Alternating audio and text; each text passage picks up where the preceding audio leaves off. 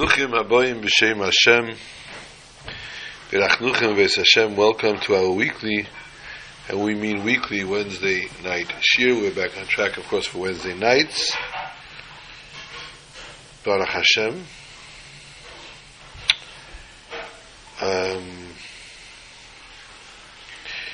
Tonight's shir has several dedications to it.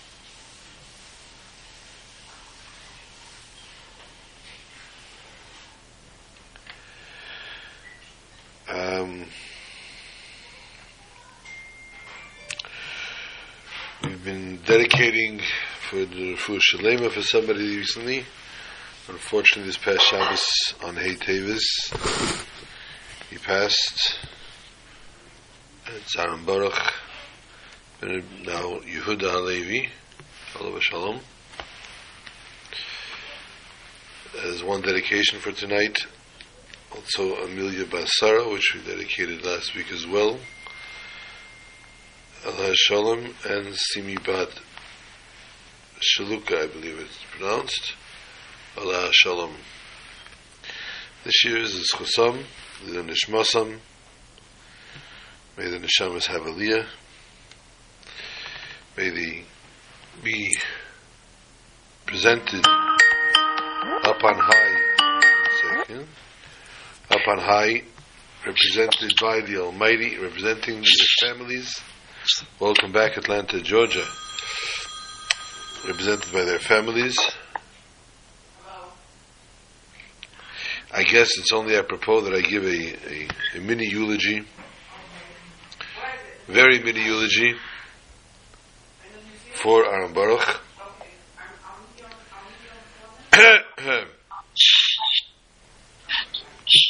Aaron Baruch Halevi ben Yehuda.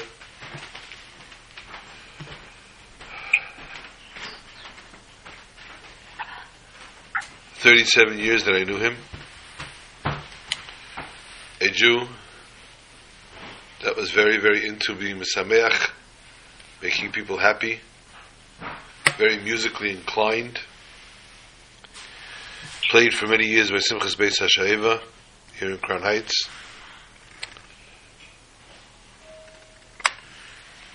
Raised a wonderful family, very fine and frum children. Unfortunately, succumbed to an illness. He had a tumor in his brain. When I went to visit him first time in the hospital, after discovering his brain tumor,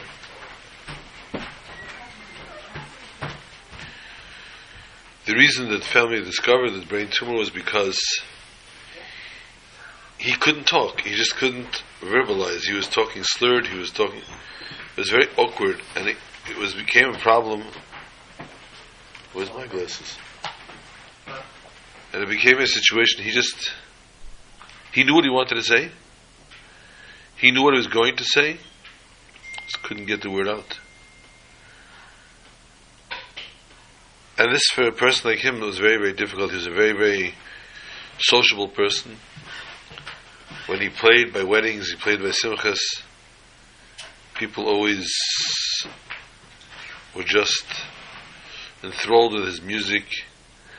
He'd always go down after the Chassan Kala came in at the first dance. He would go over to check with the Chassan Kala, was it okay? Was this the type of music you wanted to hear?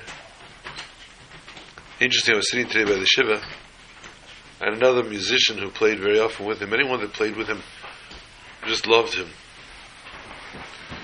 The musician said that they played a wedding once. It was the night before Thanksgiving, and the Chassan Kala were about to come in, and the bartender looked up to, they were up on a balcony, the musicians, and the bartender looked up to the musicians and said the Kala would want for you to play, I don't know, some kind of song that has to do with the turkey. I don't know what the song is. Apparently it's a known thing amongst musicians, this song. And he played that for their entrance song. So when Aaron went down later to find out from the Chassan Kala everything's okay. She said it was beautiful. The Kala said, but what was that song you played when we came in? Apparently the bartender pulled a prank on him. On his later years, every spare moment, he found him with a Tehillim.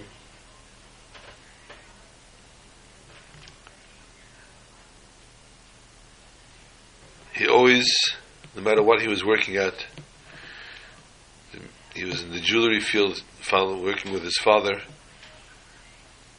music field, as we said. Later he worked in lighting. He did whatever he could to try to help to support his family. And unfortunately, as I said, this past Shabbos, again, a person that passes on Shabbos goes straight to Gan Eden. Gehenna is not open on Shabbos. They go straight to Gan Eden for that, and the mere fact that he suffered for this year and a half with his brain tumor, the way he suffered was immeasurable. So, Aaron Baruch as we called him, be a Melech Yesha for your family. And I mean, he was buried immediately. He passed away Shabbos morning. They buried him in Motzei Shabbos. In New Jersey, they have a cemetery in most of Chassidish Kehillah, and they have access to it on Motzei Shabbos as well. He was buried in Motzei Shabbos. And what more apropos week is that to be buried, to die, to pass, than the week of representing Parshas Vayechi. Vayechi Yaakov Beretz Mitzrayim Beretz Begorei Aviv. He left from Eretz Begorei Aviv. He lived in Mitzrayim for the many years that he lived in Egypt. But the Parsha talks about his passing. Why you call it Vayechi? And the Gemara tells us, Mahu b'chaim, ma zare b'chaim, afu b'chaim. As long as his children follow in his footsteps and live his life, and live the lifestyle that he gave them, he too will live on perpetually.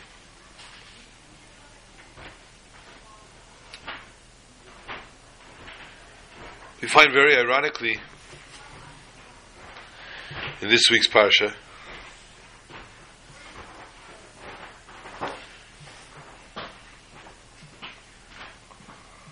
a sichsuch,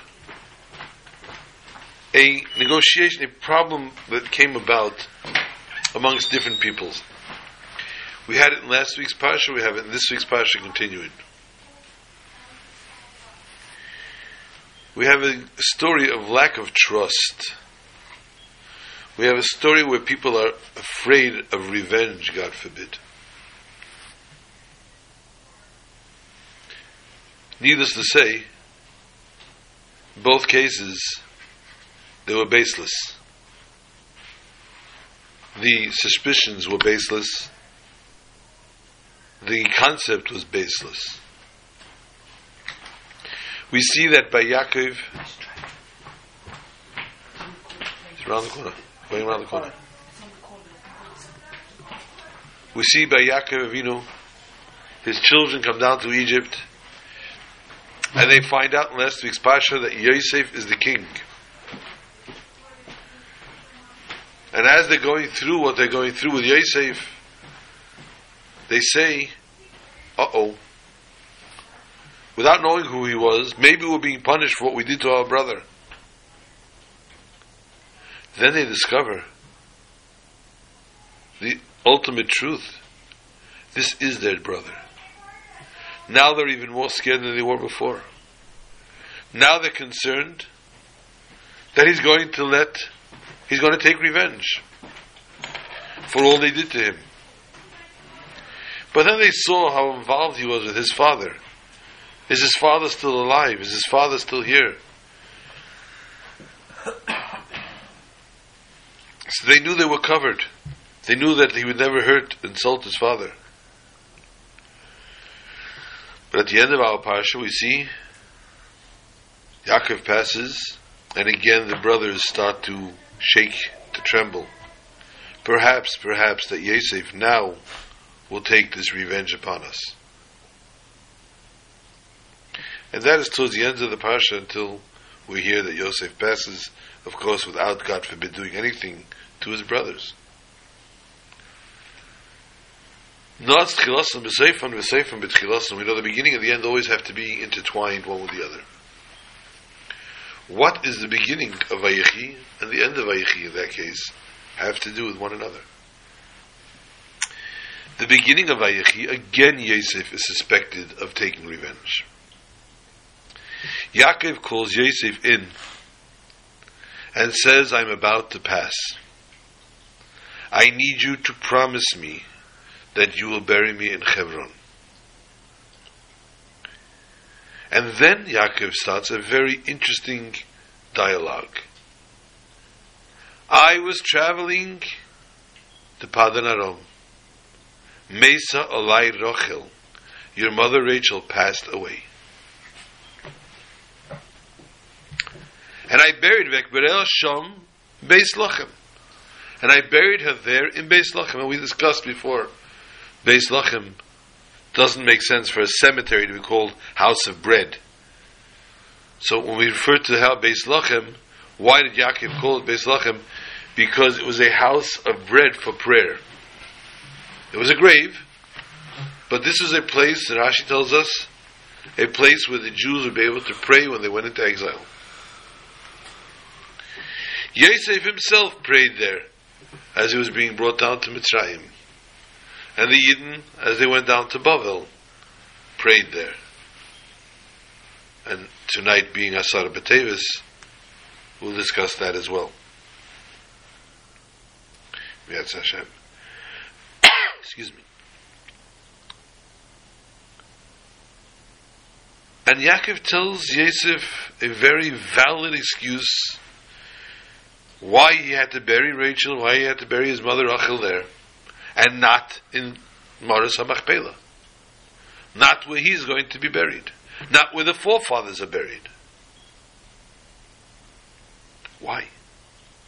Why tell Yosef this story? Yosef was well aware of this story. It was by the birth of Binyamin. Yosef was Binyamin's older brother. He knew very well that his mother was not buried in Hebron. Why the whole died, and he knew exactly what happened at the time, where they were, how they were traveling. Why is Yaakov telling this story? Yaakov indeed was concerned. He was relying on Yosef the king to get him to be buried in Hebron. Because the fact of the matter was that everybody knew that Egypt, the whole Mitzrayim, was blessed from Yaakov's presence. So it was very likely that, God forbid, the Egyptians would want Yaakov to be buried in Egypt, which first of all, Yaakov knew would be plagued. The earth would be plagued with all the 10 plagues. He didn't want to be buried there during that time. Second of all, Yaakov knew they would make a deity of him. They would make his grave a shrine and a god, because Yaakov was so blessed. Many different concerns that arose here in Yaakov's behalf. So Yaakov said, no way. And besides which, he belonged in Maras HaMachpelah. He belonged with Avraham and Yitzchak. So he wanted Yosef to guarantee him that he's going to take. And the only one that could would be Yosef. Because the Egyptians were going to put up, Pari himself, put up a protest. Don't take him out of here. We want him here. Yosef had to pull strings. Yosef had to pull rank to have Yaakov removed from Mitzrayim and buried in Hebron. So in other words, he's on the mercy of Yosef. But Yosef might turn around and say, Tata, I'm sorry. You didn't do well with my mother. You didn't put her where she belonged. I'm not rushing to put you in your place that you're requesting. So Yaakov, Rahman al-Litzlan, is concerned that Yosef, God forbid, would take revenge over the fact that he did not bury Rachel Imenu in Maras HaMachpelah. So he's explaining to Yosef, as he's telling him, please take me to Hebron, he's explaining to Yosef what transpired with Rachel. This was something that was in the hand of God, not my fault, not something I wanted to punish her, God forbid, not something I wanted to deprive her. I want to be with her, but it was not meant to be, because she is the mother. She is the akeres of the mothers. She is the most special of all the mothers. So much so that Rachel mevaka al baneha, when Rachel cries, and we spoke about this before, when Rachel cries for her children, the Almighty says, Yesh sachar lefulaseich. There's reward for what you are saying, for what you have done. And therefore, v'shavu banam ligvulam. Therefore, the Almighty will return the Jews to their boundaries, because Rachel Imeinu's voice cannot be quieted. So we find again in the beginning of the parsha, Yosef being suspected, God forbid, of revenge, and Yosef comes through with flying colors. God forbid would he take revenge on his father, for sure, and then definitely not at the end of the parsha on his brothers. So a theme that we perhaps can place to the Parshas Vayechi here, Ma Zare b'chayim afu b'chayim. As his children live on, so he lives on. What legacy do we take from the Parsha of Vayechi? The dangers, the peril of revenge. Chas v'chalila, should one ever take revenge of another person. And that is a direct message from the beginning and the end of the Parsha. But keep your head on. Keep your head on, because Esav didn't know how. The whole tribe, all the Shvatim, arrive at the cave of Maras Machpelah. And they're held up. They're held up. Chush, son of Dan, says, what's going on? Couldn't talk though, he was a mute. What's going on, he asked. In the meantime, Naphtali was dispatched to run back to Egypt, because they needed to get the deed of the Maras Machpelah, to show that Yaakov indeed had the rights to the caver. Because who was standing there? Esav. Esav had come to protest Yaakov's burial, and even as Yaakov was dead, Esav was not satisfied. Esav was there to make trouble. Because halacha Esav seina liYaakov. The halacha is that Esav hates Yaakov. So here, Esav is standing there and he says, hold up. What right do you have to bury him? This is my spot. So Naphtali, who was very, very swift, ran back to Mitzrayim to get the deed, to prove that it belonged to Yaakov. In the interim, Chush was very disturbed. Who does he think he is? To hold back the funeral? So Chush goes to the front of the line. He took the age of Elaine. And he takes a stick and he decapitates Esav. Puts him a head shorter. Make sure he has nowhere to put his hat. Esav's head then rolls. Medrash tells us it rolls into the Maras HaMachpelah. It rolls into right by the shoulder of Yitzchak Avinu. Stellt sich a kasha. What right does the Goy, the Rasha, have to be buried next to the Tzaddik? Not allowed. How does Esav get his head buried next to his father? Here we need to understand what makes a Rasha. A person thinks bad thoughts, thinks of doing a bad deed, is not Eiver and Avera, is not doing a sin. The person, on the other hand, that does the deed, he does the sin. Esav Harasha was Yitzchak's son, Yitzchak and Rivka's son. Where does it come off that Esav should be so extremely different than Yaakov? They were twins. What separated them so? But the truth is, in essence, they were not separated. In essence, they were the same. However, Esav's body acted, reacted, and sinned in different ways that they shouldn't. Once his head was severed from his body, the head being his source, the head was not punishable. The body could not be buried with a tzaddik, because the body was that of a rasha, but the head was connected to its source.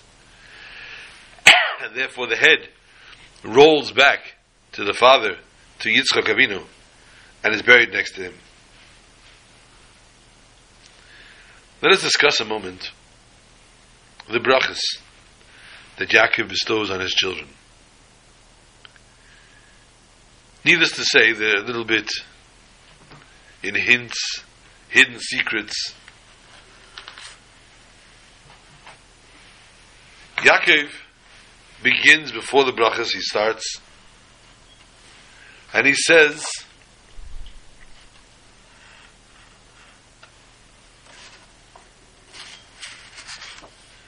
okay, I already finished with Rachel, I'm not going to go back to it. Hey asvu vagidu lachem eis asher yikra eschem b'acheris hayamim. Gather around, children. This is chapter 49, verse 1. Memtes, Pasuk Aleph. He'asfu, gather around, vagidu lachem, I will tell you, eis asher yikra eschem b'acheris hayamim, what was going to happen, what's going to happen to you at the end of the days. Before passing, Yaakov now gathers his children and says, I will tell you now when is the world going to end, when Mashiach will come. But he doesn't. He doesn't, says Rashi. Instead he starts telling them other things. If you're keeping score at home, the Gemara Psachim, Nun Vav Amid Aleph, 56, side 1. Says Bikish Legalis es Haket, says the Chazal. He wanted to reveal the end of time, when Mashiach would come. V'nistalka mimena Shechina, and the Shechina left him. He lost his Ruach HaKodesh. Yaakov wanted to tell the Yidden, tell his children when Mashiach is going to come, and HaKadosh Baruch Hu would not allow that.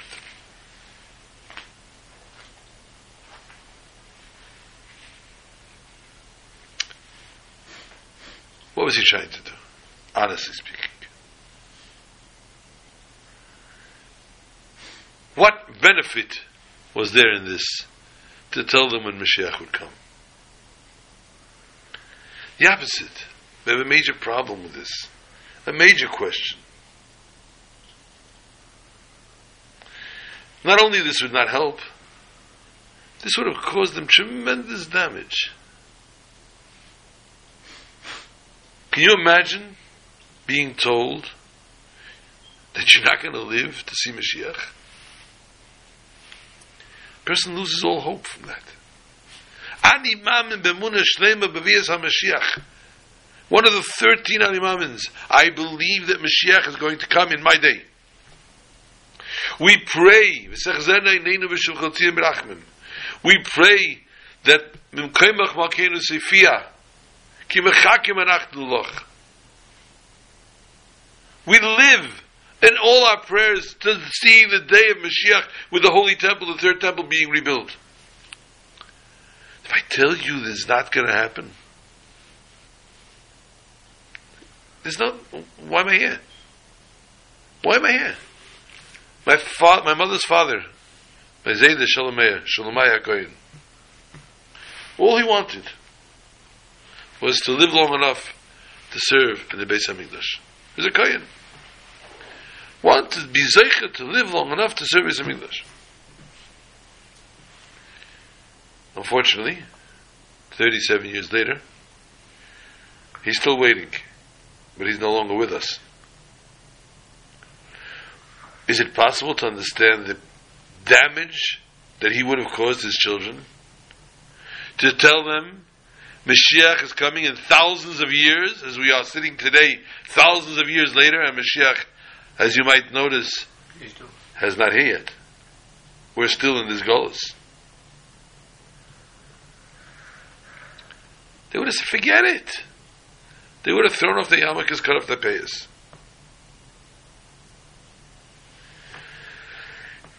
Is it then possible that this was Yaakov Avinu's intention?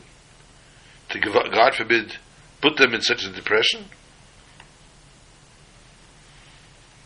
What is meant Bikish Yaakov the Galus Saketz?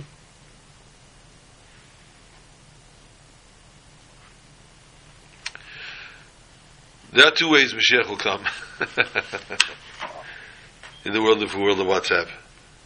The little boy heard two things Mashiach could come with. In the schus of Noshim Tzidkanias, of the righteous women, but he also heard from somebody else that when all the pockets will be empty and there'll be no money, the world will have no money in their pockets, that's when Mashiach is going to come. So he says, Daddy, which one is it? I don't understand. What will bring Mashiach? His father laughs and says, wait till you meet a Nashim Tzidkanias. Wait till you meet a righteous woman, and you'll find out how fast your pockets will be empty. They go hand in hand. If you keep a square at home, the Gemara in Sanhedrin Samach Ches Amud Aleph, 98, side 1. The Gemara says, Mashiach will come Achishana. If we're Zachu, if we merit, Mashiach will come immediately. Lo Zachu Biasa. If not, it'll come in its determined time.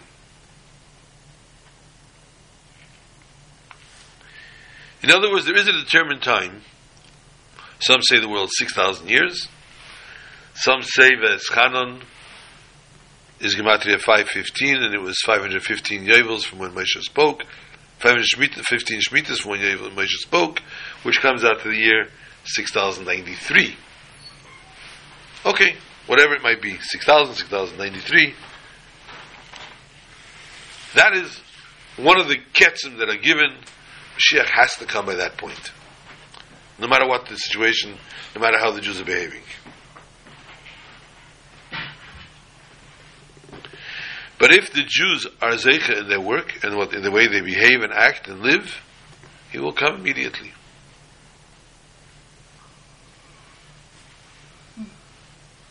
Yaakov Avinu did not think to tell his children the end time. He was not planning in the year, whatever it was, 1000. The Jews came to Egypt in the year 2448. No. They left Egypt 2448. They were in Egypt for 200 plus years. The year 2000 and change. He was not planning on telling them in the year 6093, Mashiach has to come. Because that would have been an outlandish thing to do to them. Elamai, he told them a different thing. Something that's totally different to this. You can, iluzachu achishana. If you're going to really devote yourself and give yourself over properly to the coming of Mashiach, the bringing of Mashiach, we are zeicha, he will come immediately. This could have been, in other words, a year, 2, 10, max, from the day of his passing.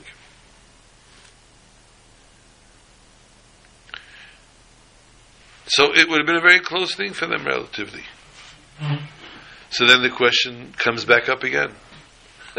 So, why didn't it happen then? How was the Gula didn't come then? If Yaakov would have told his children the Ketz, would have told them the magic secret, that im zachu, achishana, if you be zeicha, you do it right, you behave the way you're supposed to, he will come immediately, they would have come. They would have worked at it. They would have seen to it that the Golus would come to an end. They would never hold up the Geula in their days. Had Yaakov known the Geula was so close,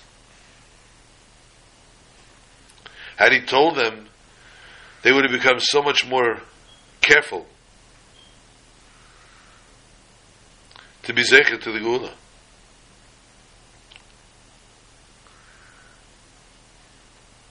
It would have given them that extra push to serve God the way they should, to be that much more careful, making sure they're not holding up the Geula.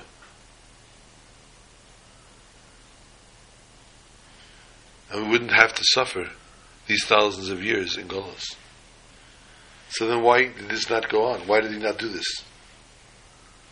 The intention of Yaakov Avinu is a simple one. He wanted Taka to tell his children the Ketz for that very reason. HaKadosh Baruch Hu did not want him to do that. HaKadosh Baruch Hu did not want him to take away the Bechira Chavshis, their freedom of choice. To allow them that, rather, to do what they had to do. When a person serves God with his own initiative, with his own strength, with all the boundaries, restrictions, and what goes on in the world,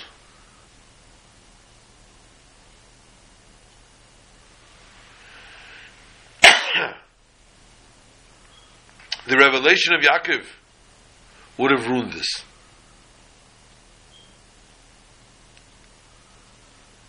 He would have taken them out of the actual world. They would no longer involve themselves with actual world. They would have just involved themselves. Oh, that's not fair. We don't have any over here. Yeah, you can send it through the. Yeah, it's got fresco over there.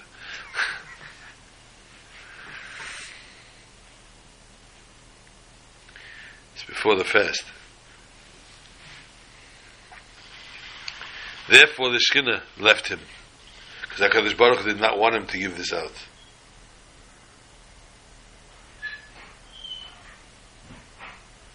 But Yaakov himself knew that they would not serve God properly if he would tell this to them. But he wanted them out of Golus. It's his children. He did not want to leave them in exile. Even if it meant that their service to God would not be impeccable. It would not be a total devotion, overcoming a Yetzer Hara, overcoming the evil inclination, overcoming all the different trials and tribulations that we go through. The person, it would not be a natural work or service to God, it would be a supernatural. People would just not have any, they would not look right or left, they would sit with muzzles on their mouths, blinders on their eyes, so that they could do no wrong, so they could only see and hear and learn and practice Torah and mitzvahs.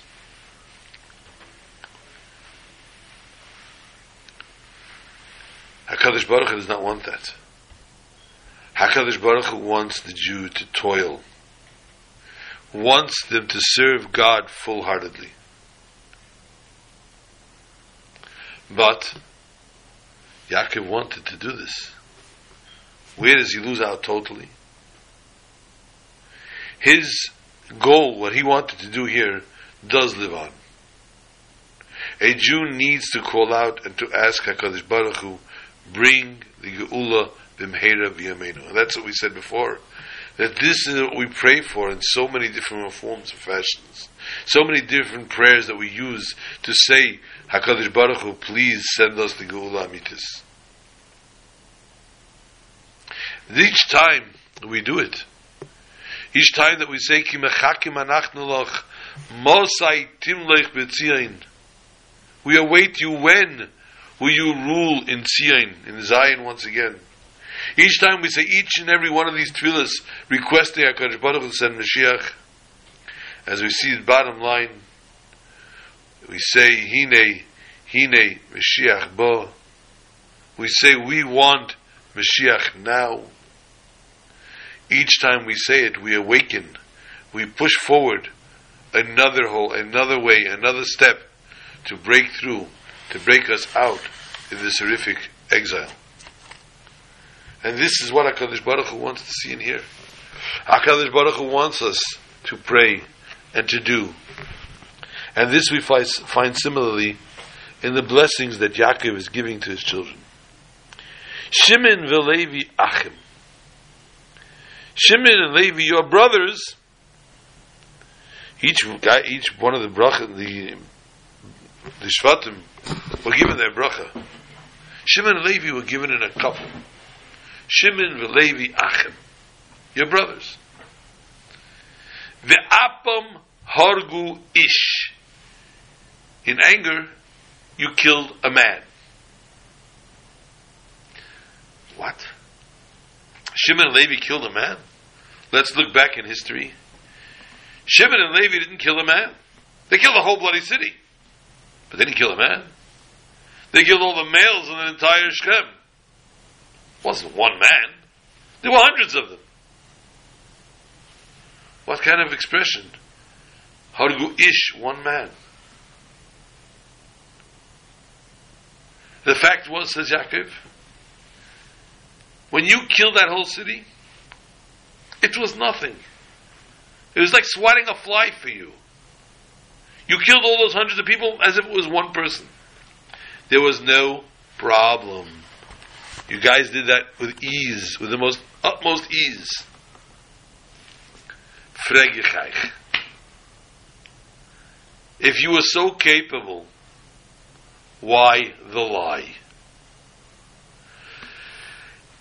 What did you do ultimately? You told Shechem, everybody should have a bris, and by having a bris, we're going to make peace, we're going to become one, we're going to unite, you'll marry our daughters, we'll marry your daughters, we're going to become one family. And on the third day of the bris, you went and saw to it that you also chopped off their heads, not just the bris. Why the lie? Why the deceit? Kiba apom. Out of anger, you were not thinking straight. With this, Yaakov reprimands his children, Shimon and Levi. Be'apam hargu ish, you killed him, you could have done it like one guy. There was complete and total ease. But you didn't do it that way. You went through the seat. This is not how HaKadosh Baruch Hu wants us to serve Him. HaKadosh Baruch Hu wants us to serve Him in the utmost devoted fashion that we can. The utmost emunah, belief that Hashem will come through with the help. Not to, God forbid, deceive. Not to, God forbid, lie.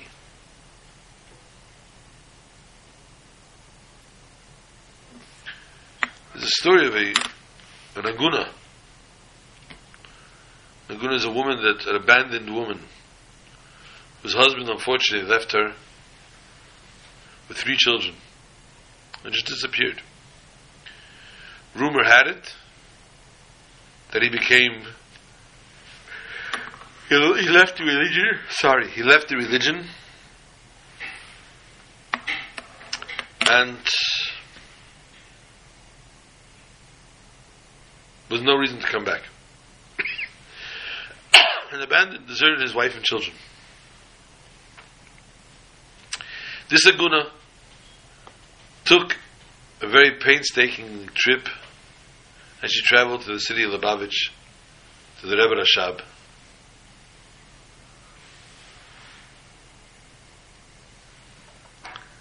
She came to the Rebbe Rashab. I believe he was still in Lubavitch, not in Rostov yet. And she told the Gabbai she wants to see the Rebbe, to tell him the story. Can't go in.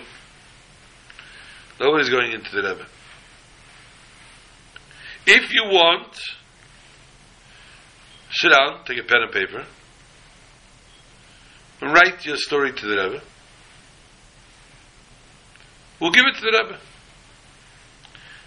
And perhaps the Rebbe will answer you. Well, now, this woman, needless to say, the despair really hit bottom.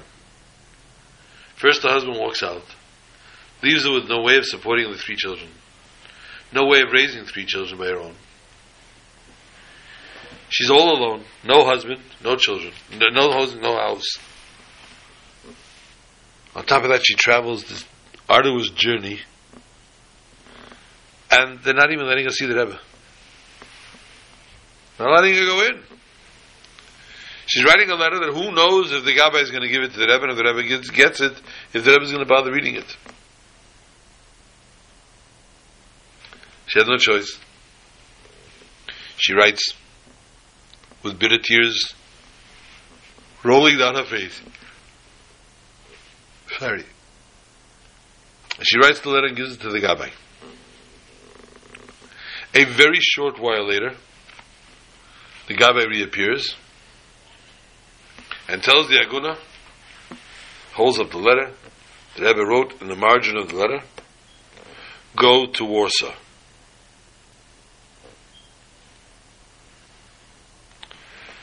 Warsaw? Such a big city, Warsaw? Really? How will I find this guy? Where would I start looking in Warsaw? A bigger question, how am I getting there? I don't have any money. Sat down, wrote again to the Rebbe. Where? Instructions, something about Warsaw. But no answer came about. Sorry, the Chassidim saw this woman's plight. Immediately they sat down, they collected money between the Chassidim, and they collected enough money for her to travel round trip to Warsaw, and a month of lodging in Warsaw. You know how long she'd have to be there? At least for 1 month. If she's there, she'll be able to pay for the hotel, for room and board. Okay. She takes a little bag, a satchel, and she's off to Warsaw. She's quite nervous about the whole thing, because be realistic. Chances are snowball in July. Shouldn't mention snow. New York's not having it with the snow they're about to get, or they got, or the ones upstate, or further up north, whatever it is. May they all go safe. Anyway, she gets on the train and she travels to Warsaw. She's crying and praying the whole way there. She gets off the train in Warsaw. She says, now what? She has a paper with the name of the hotel that she's supposed to go to. But she's exhausted. She's torn to pieces already. She's shattered. Her spirit is broken. Go where now? Go how? Where? No. She's standing there in the train station, and she says, "You know what? I'm getting back on the next train. I'm going home." Well, you know what? Better yet, I'm going to find myself a place here, and I'm going to live there. The children are being looked after. They'll be looked after now also. I just have no reason to live anymore. She was feeling very despondent, to say the least. Very rejected, very depressed. When a distinguished man, red beard, comes over and says, "A guten, was tust du da? Fühlst, say that? Hello, what are you doing here? Are you okay? You don't look good. You look fatigued, disturbed. What's wrong?" And she says, my husband left me all of a sudden to this complete, total stranger. She starts telling the story. My husband left me with 3 children, and he went away, and he ran away, and I went to Lubavitch, and I gave him the last few seconds, the last effort that I could possibly do anything. I came to Lubavitch, I wrote to the Rebbe told me to go to Warsaw. B'neimar, amen. I have no idea where my husband is. I have no idea what he could possibly look like today. It's been 2 years. He probably shaved his beard. He probably works out in the gym now, so he looks different. What can I possibly do? So the man says to her, I'm very, very familiar with the people of Warsaw. She says, yes, you're surely familiar with the Jewish community, but that doesn't help me. He may not very, very well not be involved with the Jewish community whatsoever. Describe him for me, will you please? And she starts to give different note, different point, different things from what she remembers of this man 2 years ago. And the man very graciously says to her, hey, I know a guy fitting that description. And he showed up in Warsaw about 2 years ago. He hangs out in the saloon, and he sits and plays cards all day. Come, I'll show you. And he starts to walk with her. And he shows her yonder. It's a distance, but there's a saloon there. Go to the back room, he says, and you get into the saloon, that's where he usually hangs out. And lo and behold, this woman, Sarah, walks the half-hour walk that it took to get to this bar. And she comes into the bar, and this is not a place for a nice Jewish girl. And she's walking around, trying to cut through the haze of the cigars and the cigarettes and the stench. And she goes and walks to the back room. And she opens the door of the back room. She can't see anything. It's one big cloud. As she's standing there waiting for the eyes to get used to the darkness and the cloud, all of a sudden one of the guys jumps up and says, Sarah? Sarah? What are you doing here? How did you possibly find me? And she begins to tell him how she went to the Lubavitch Rebbe. The Lubavitch Rebbe told her. And this man says it's impossible. No one had any idea who I was, where I came from, or anything.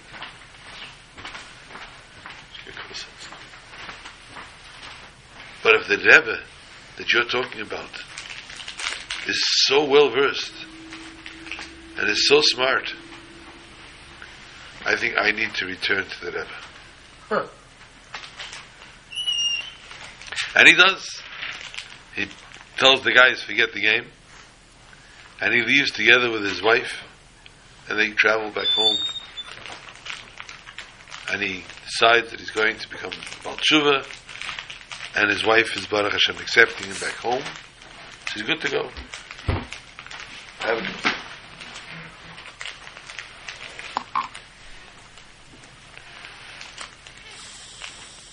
Son, in the meantime, feels it's only right to be Makar Tov and to travel to the Rebbe to thank him.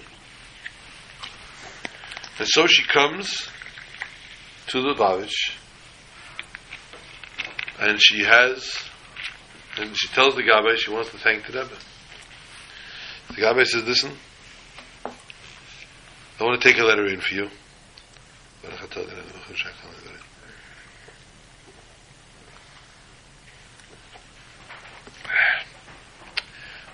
So the Rebbe is going to go through this room, through this hall, hold your letter out. The Rebbe walks past, give it to him.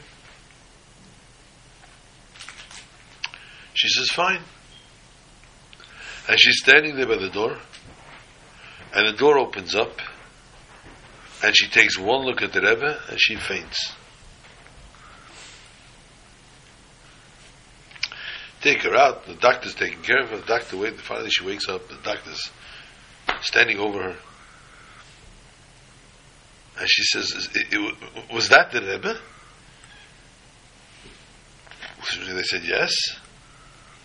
She says, he met me in the Warsaw train station. He told me where to go to see my husband. So the Gabbai said, hold on. Tell me again, when was this? And she told him the exact date and the exact time of the day. So now I understand, he says. I went into the Rebbe at that hour, and the Rebbe was phased out. The Rebbe was not there. I saw him sitting there, but the Rebbe was just not, there's no communication. I could not get through to the Rebbe. So now I know where the Rebbe really was. So we see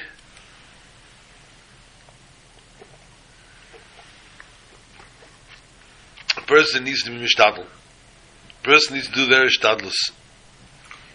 A person needs to do what they can to make something work, to make it happen. And Hashem sees to it through His tzaddikim in the world that this does indeed come through. Now, there's so much more to talk about the parasha, but being that tomorrow is a Asara B'Tevis, the 10th day of Tevis, obviously everyone would need to look up in their own region, their own calendars, the times of the fast. I had sent out here that someone says the fast officially begins tomorrow at 5:49. According to the Alter Rebbe, it's 45 minutes before that, which means 5:09. And the fast ends 12 hours later, 5:09.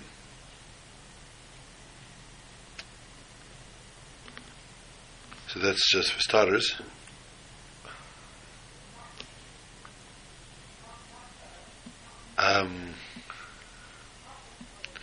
Which means that before 5:09, you can brush your teeth. Probably you can have your coffee if you want. Also, if that's going to make it or break it for you. However, if you do choose to do that, you need to take out a condition before you go to sleep that tomorrow morning you're going to get up and you're going to drink something before the fast starts. If you don't do that, you may not. There are many different fast days. 6 to be exact.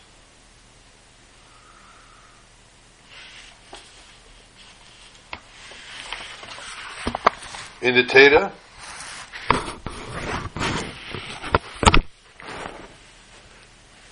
four from the prophets,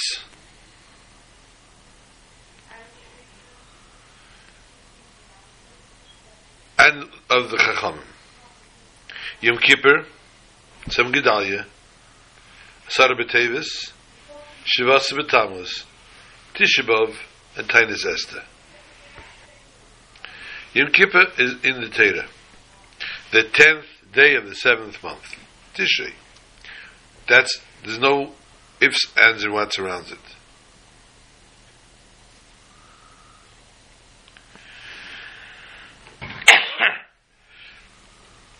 Shivasa B'Tammuz, 17th of Tammuz, was when the second temple, the walls were broken through.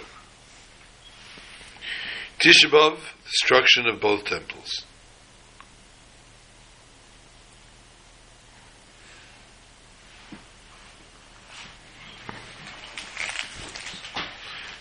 Gimel Tishrei, Tzom Gedalia, the day after Rosh Hashanah, for the death of Gedalia ben Achikam.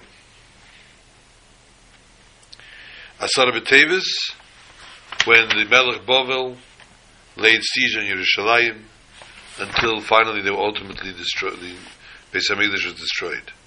Tainis Esther was adopted by the sages and the people of Israel in memory of the fast that took place during the story of time of Mordechai and Esther. 3 of these fasts, Yom Kippur, Tisha B'Av, and Asara B'Tevis are observed on the exact day that they are prescribed. Yom Kippur is according to the Teda. Tisha B'Av is when the destruction of the temples. Asara B'Tevis is the 10th day of Tevis, that's tomorrow.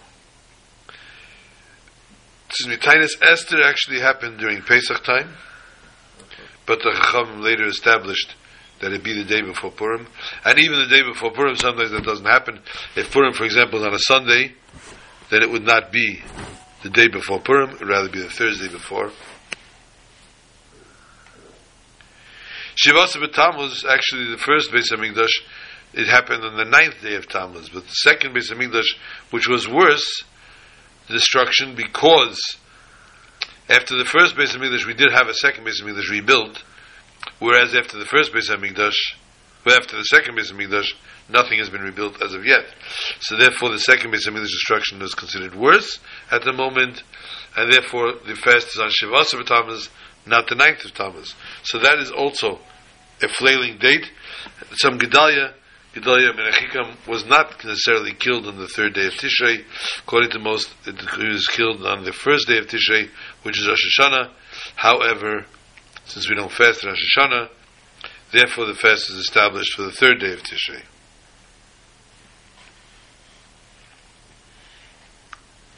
From when Yeshua brought the Jews into Israel, 850 years, 20 generations, children, grandchildren, great-grandchildren were born.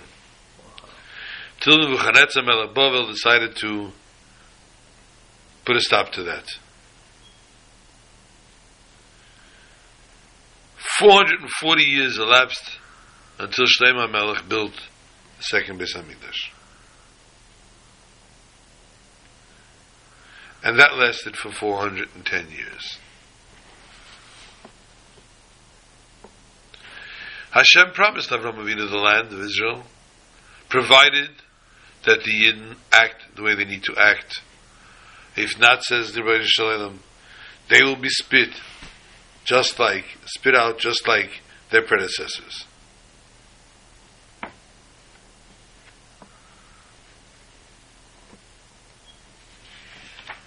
And the example that's given on the spot in Vayikra is of a prince, a royal prince that ate something that did not agree with him, something that was vile, and he needed to regurgitate. He needed to throw it up.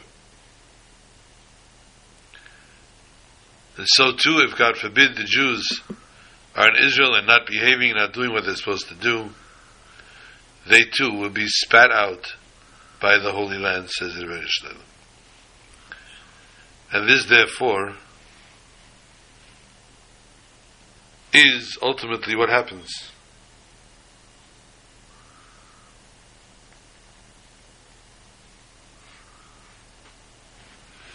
Throughout the 20 generations, there were those that had their bumps in the road. Different punishments were meted out to Yehuda, Yerushalayim.